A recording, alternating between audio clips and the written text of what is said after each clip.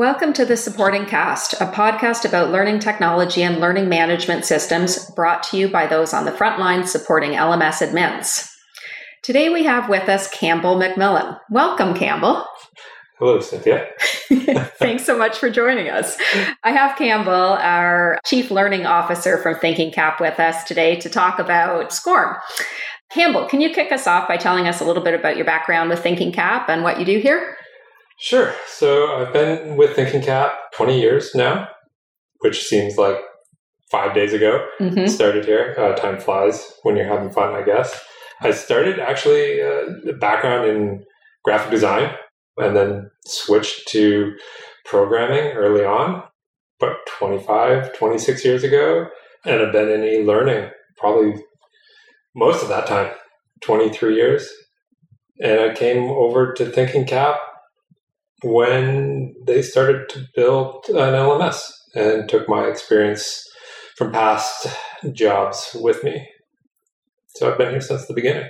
Great. So you've seen Scorm and its various versions all along. Yeah, AICC before that, Scorm 1.2, 2004, the whole shebang. Well, to be perfectly honest, it was a new term for me. I'm learning about it, but I'm hoping you can share mostly for me, but also, I suppose, our audience, a little bit of background, what Scorm is, what it's an acronym for. Every time we have a podcast, we like to educate our learners with a new acronym or new buzzwords. So yeah, tell us, what is Scorm? Yeah, so Scorm, shareable content object repository model. Basically, a bunch of guys with long beards sitting around, academic types, came up with a protocol or specification for sharing content in learning management systems. So Scorm defines things like how your content is sequenced, right? Mm-hmm. So our clients know what a manifest file is. It's the package you upload to your LMS, and it has inside there's a manifest that says these are all the topics. I'll just start using layman's terms. Mm-hmm. These are all the topics that my course has, and this is how they're sequenced. But it also defines the protocol for the communication between the course and the learning management system. So sending scores back and forth, retrieving data, so from the object model itself, and sort of the communication layer and how things roll up. So if I complete something, does that roll up to my completion? Or, is it optional? Is it weighted? Are there objectives inside content? It's all defined in the Scorm specification. Scorm 1.2 versus Scorm 2004. Yeah. Is there a difference? What's the difference? There is. The biggest difference, the API changed slightly. It's really just more sort of the nomenclature that you use for getting and setting values, the objects themselves. The biggest difference was Scorm 2004 expanded the data model. So there's more trackable items in 2004 than 1.2. 2004 expanded things like it separated completion and success. Okay. Right. 1.2, things could be pass, fail, complete, or incomplete. Got it. Right. Not attempted as well. Yeah. Now we've separated that. So in 2004, you can be completed and failed. So you can have, both can be true, right? They're two different objects in the model. More tracking of like things like progress measure. I can say that I'm 50% through a lesson or an item inside a course, or I can track the progress measure in objectives. So I could say that this course has 50 objectives, and I could say for each objective, how far I've gone through to completing that objective, where you didn't have that in 1.2. So it's just really more granular, more data to track. Do you anticipate yet another upgrade? No? Eventually. It's like any other system. So Tin Can came out. Everybody's been talking about Tin Can, right? That's 7 years now it's been out. The uptake has been slow. Mm-hmm. Like any other, whether you're in e-learning or you're in a financial institution, you go to your boss and say, I want to upgrade the system to this newest thing. They're going to say no. Yeah. The cost is huge. Or it's not even the cost. It's just, I've got all this content. I've got all this data, right? We have to migrate this, or we have to translate it back and forth. It's just a big... So it remains the industry standard. Scorm, for sure, is still the industry standard. The concept of tin can or XAPI is great. It simplifies things. What we find is when we go to customers, they say, oh, we want to go to XAPI. And we go, okay, great. What in XAPI do you want to track that Scorm doesn't track currently? Mm-hmm. And when we show them the data model in Scorm, like this is what we can track, they said, well, you know what? That actually fits for what we need. We can track interactions. We can track, each response. Tin can makes it a bit easier because it allows you to describe your data model. Okay. In layman's terms, like I can say, John answered this question and it was in a PDF. But then reporting on that becomes a lot harder because the vocabulary is whatever you made it. Okay. Right? There's there's rules, but it could be anything. It's like cloud tags. Remember when everybody wanted cloud tags? Yeah. And they wanted to describe data and then search on that? Okay, sure, you've got all this big data. Here's your cloud tags. Now go search on it. And that's just fizzle. Well, you can do it, but it costs a lot of money, right? And a lot of time and resources. I was reading about CMI 5. Yeah, and that is really just came out as an adapter or a communication layer between the LMS and Tin Can, right? Because I think the uptake to go to Tin Can was not there. So what happened is because the communication between existing legacy systems to this new model was not there. And then, so there needed to be a layer in between to simplify that. So that's where CMI 5 really comes in. I'm still not seeing a lot of use in the wild. Interestingly, I listened to a podcast the other day, the Decoder podcast. It's by The Verge. I think it's Verge. They had the founder of a company called UiPath. Right? UiPath started as a testing company.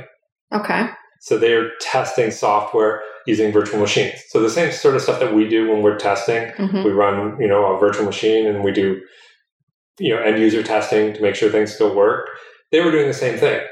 They took that same technology to allow companies to do repetitive tasks because they found that, financial institutions, people, they just can't upgrade their systems. Yeah. The path to do that is too expensive.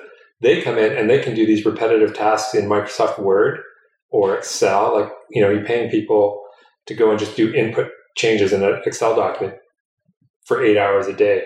They're automating this with their own virtual machines. It's amazing. And they can do that. And that's sort of the stopgap in between going to the next thing where we need that maybe to go to Tin Can. Got the it. Same sort, like you just can't stop what you're doing and switch everything over to Tin Can today. However, we do all this talk of Scorm, but every now and then we'll come across a situation, whether it's with a new client or a current client, where they actually don't have Scorm packages. How does Thinking Cap treat that? Well, yeah, so we just create Scorm packages on the fly. You've got a library of PDF documents that you've been using as handouts or training materials. Upload that to our LMS, to Thinking Cap. We convert that to a Scorm package. We wrap it. We track it just like we would a Scorm package. Videos, we do the same thing. We wrap it. Cool thing about videos is we can track the progress, measure. So if a video is 2 minutes long, you watched 1 minute of it, we can report back saying you completed 50%. Okay. Right? Or 75%, or whatever the number might be. And it's funny because that's a lot of the content that goes into our system we're finding is because it's cost effective. Yeah. To create courses is not cheap. Yeah. Right? That's probably, why people aren't switching Tin Can. They spent $40,000 to develop a course. They're not going to throw that away. Yeah. Right. So it's not a deal breaker. No, you can upload, Word document. You can upload anything. We can track that. We do attestations, so we can track offline learning as well. Okay. Right. And we treat it just like a Scorm package when we're doing our reporting and our tracking internally. We track it the same way we would a Scorm package. Okay, so it's transparent. Yeah, we treat everything that you upload as like a single scope package, right? Which is 90% of the content we see going in anyways, where people are bringing courses from Articulate into the system. They're a single scope package. You mentioned a bit earlier content sequencing, and I understand that to be one of the areas where Scorm improved. What does this mean? Elaborate, please. So content sequencing is great. Nobody uses it. And it's unfortunate, right? So the Scorm specification in your manifest allows you to create items in the manifest. Your items are basically your topics. Like, think of it like creating your table of contents. Yeah. Right? And you can define each item. You can define the sequencing and remediation within a single Scorm package. So it's reusable. Instead of having it all built into, like, you can do this with Articulate and other tools. You can have remediation. If you answer here on this screen, go to that screen. The problem is, if you've got 10 screens and you want to reuse those screens in other courses, you got to take them out of that package and copy and paste them. Where, I'm going to date myself, people go back and remember Ruth Clark. The Ruth Clark methodology was... I don't remember Ruth Clark. So shareable content objects, right? SCOs, right? So make everything, author everything granular so it can be reused. I like to use, think, Microsoft products. The lesson on to do file save is the same for every Microsoft product. Yes. So if you write that as a single SCO, you could reuse that same file save SCO in every course package, whether it's Word, Excel, PowerPoint.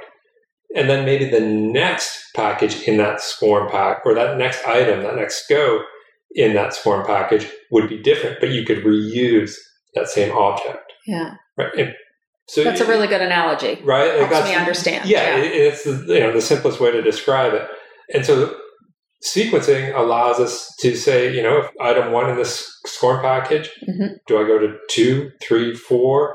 Do I complete the course just because I got this one right? Is this one worth 50% of the score? So all this, the measures, the weights, and everything is all part of that. But I haven't seen a multi-SCO course in probably 15 years. Okay. Everybody's just using off-the-shelf, single SCO authoring tools for the most part. With that, Campbell, the 20 plus years of experience you have, can you share for our listeners some strategies or approaches you've seen clients use when it comes to Scorm? Really think out your content. What do you want to track, right? What are your goals? What do you want to get out of this learning? What metrics do you want to get from this course? Is it a bunch of questions? Do you want to track each question as an interaction? Make sure that the vendor or the tool that you're using understands this and is asking you these questions, right? We get course packages where they don't send the progress measure. Okay. For example, it's a single SCO course. So by default, if we don't get a progress measure and it's a single SCO course, it's 50% when you launch it. It's 100% when we get it complete. So we have to go back to people and say, no, if you send the progress measure, we can show that progress. If you want to track how people answered each question, make sure those get sent as interactions. Or if you have objectives and you want to know if they've met an objective. So you could have 5 screens could be a single objective and you can track all of that. But you need to ask the vendors and your content creators need to be asking you, and you need to be asking them to make sure, we're tracking these sorts of things. There's a lot of data out there. There's a lot of possibilities. So, maybe familiarize yourself. You don't need to read. I read 500-page manuals once a long time ago. There's cheat sheets out there that you can just, and if you don't understand it, we'll always answer the questions for you. But even if it's on a napkin, write down the things that you want to track in your course and make sure that the person developing the content for you understands it. Because there's a lot of people out there that says, I can create a course. They're subject matter experts, right? But they're not everywhere. They're not the technical people, right? Yeah. And then the technical people aren't subject matter experts, right? So everybody's got to be on the same page. Yeah. That's really good advice, really good do's. Any don'ts? I know sometimes we'll see tickets come in to the support department with huge file sizes. Yeah. Don't upload a course with a compress. Yeah. This is not Scorm related, right? This is just general web practice now, right? Compress your videos, compress your, when I started development, if you had a website and your page was more than 50 kilobytes, you were ostracized. Yeah, right? yeah. So some of those rules still apply. Things are getting better. We're used to everything being on demand and loading quickly, but learners aren't going to wait if it takes a while for a video to load. We stream things because, again, you're uploading a single course. It's a single course package, and if you got 50 videos in it, you're waiting for all those videos to upload. But that's getting better day to day. Bandwidth is, there for everybody. But again, that comes back to the single scope, multi-scope, right? If you can break that up, that's one thing that we do to get around this hurdle, right? Or sort of limitation that people are doing. So we have learning paths. Yeah. That's our version of multi-scope courses now. Okay. Right. So bring in your single scope articulate courses and generate a learning path and reuse it that way because the tools aren't there to create multi-scope courses. So we can get around that hurdle. Okay. So break them up even smaller and use our learning paths. Don't put 20 videos or a course that has 50 screens because a student's not going to sit through 50 screens. Yeah, it's not a great user experience. Yeah. Okay. I know personally, if I go to read up on something or to get some training, if it's more than 10 minutes, I'm out. Forget about it. Right? I just, You're probably about 8 minutes longer than most people too. Give me the diagram. Okay, I got it. Let's go. Yeah. Hold my beer. We're going to go and do this. Yeah. That's the only advice I can give. Well, that's good advice, Campbell. And I think it's just wonderful. I know that for our clients, you often work on their tickets. So to put a voice to the ticket is nice. It's all my fault. Yes. I'm so glad you joined us. I hope you can join us again sometime for another topic to come. And thank you, of course, to our listeners. And be sure to subscribe to the Supporting Cast wherever you get your podcasts. Thanks so much for listening.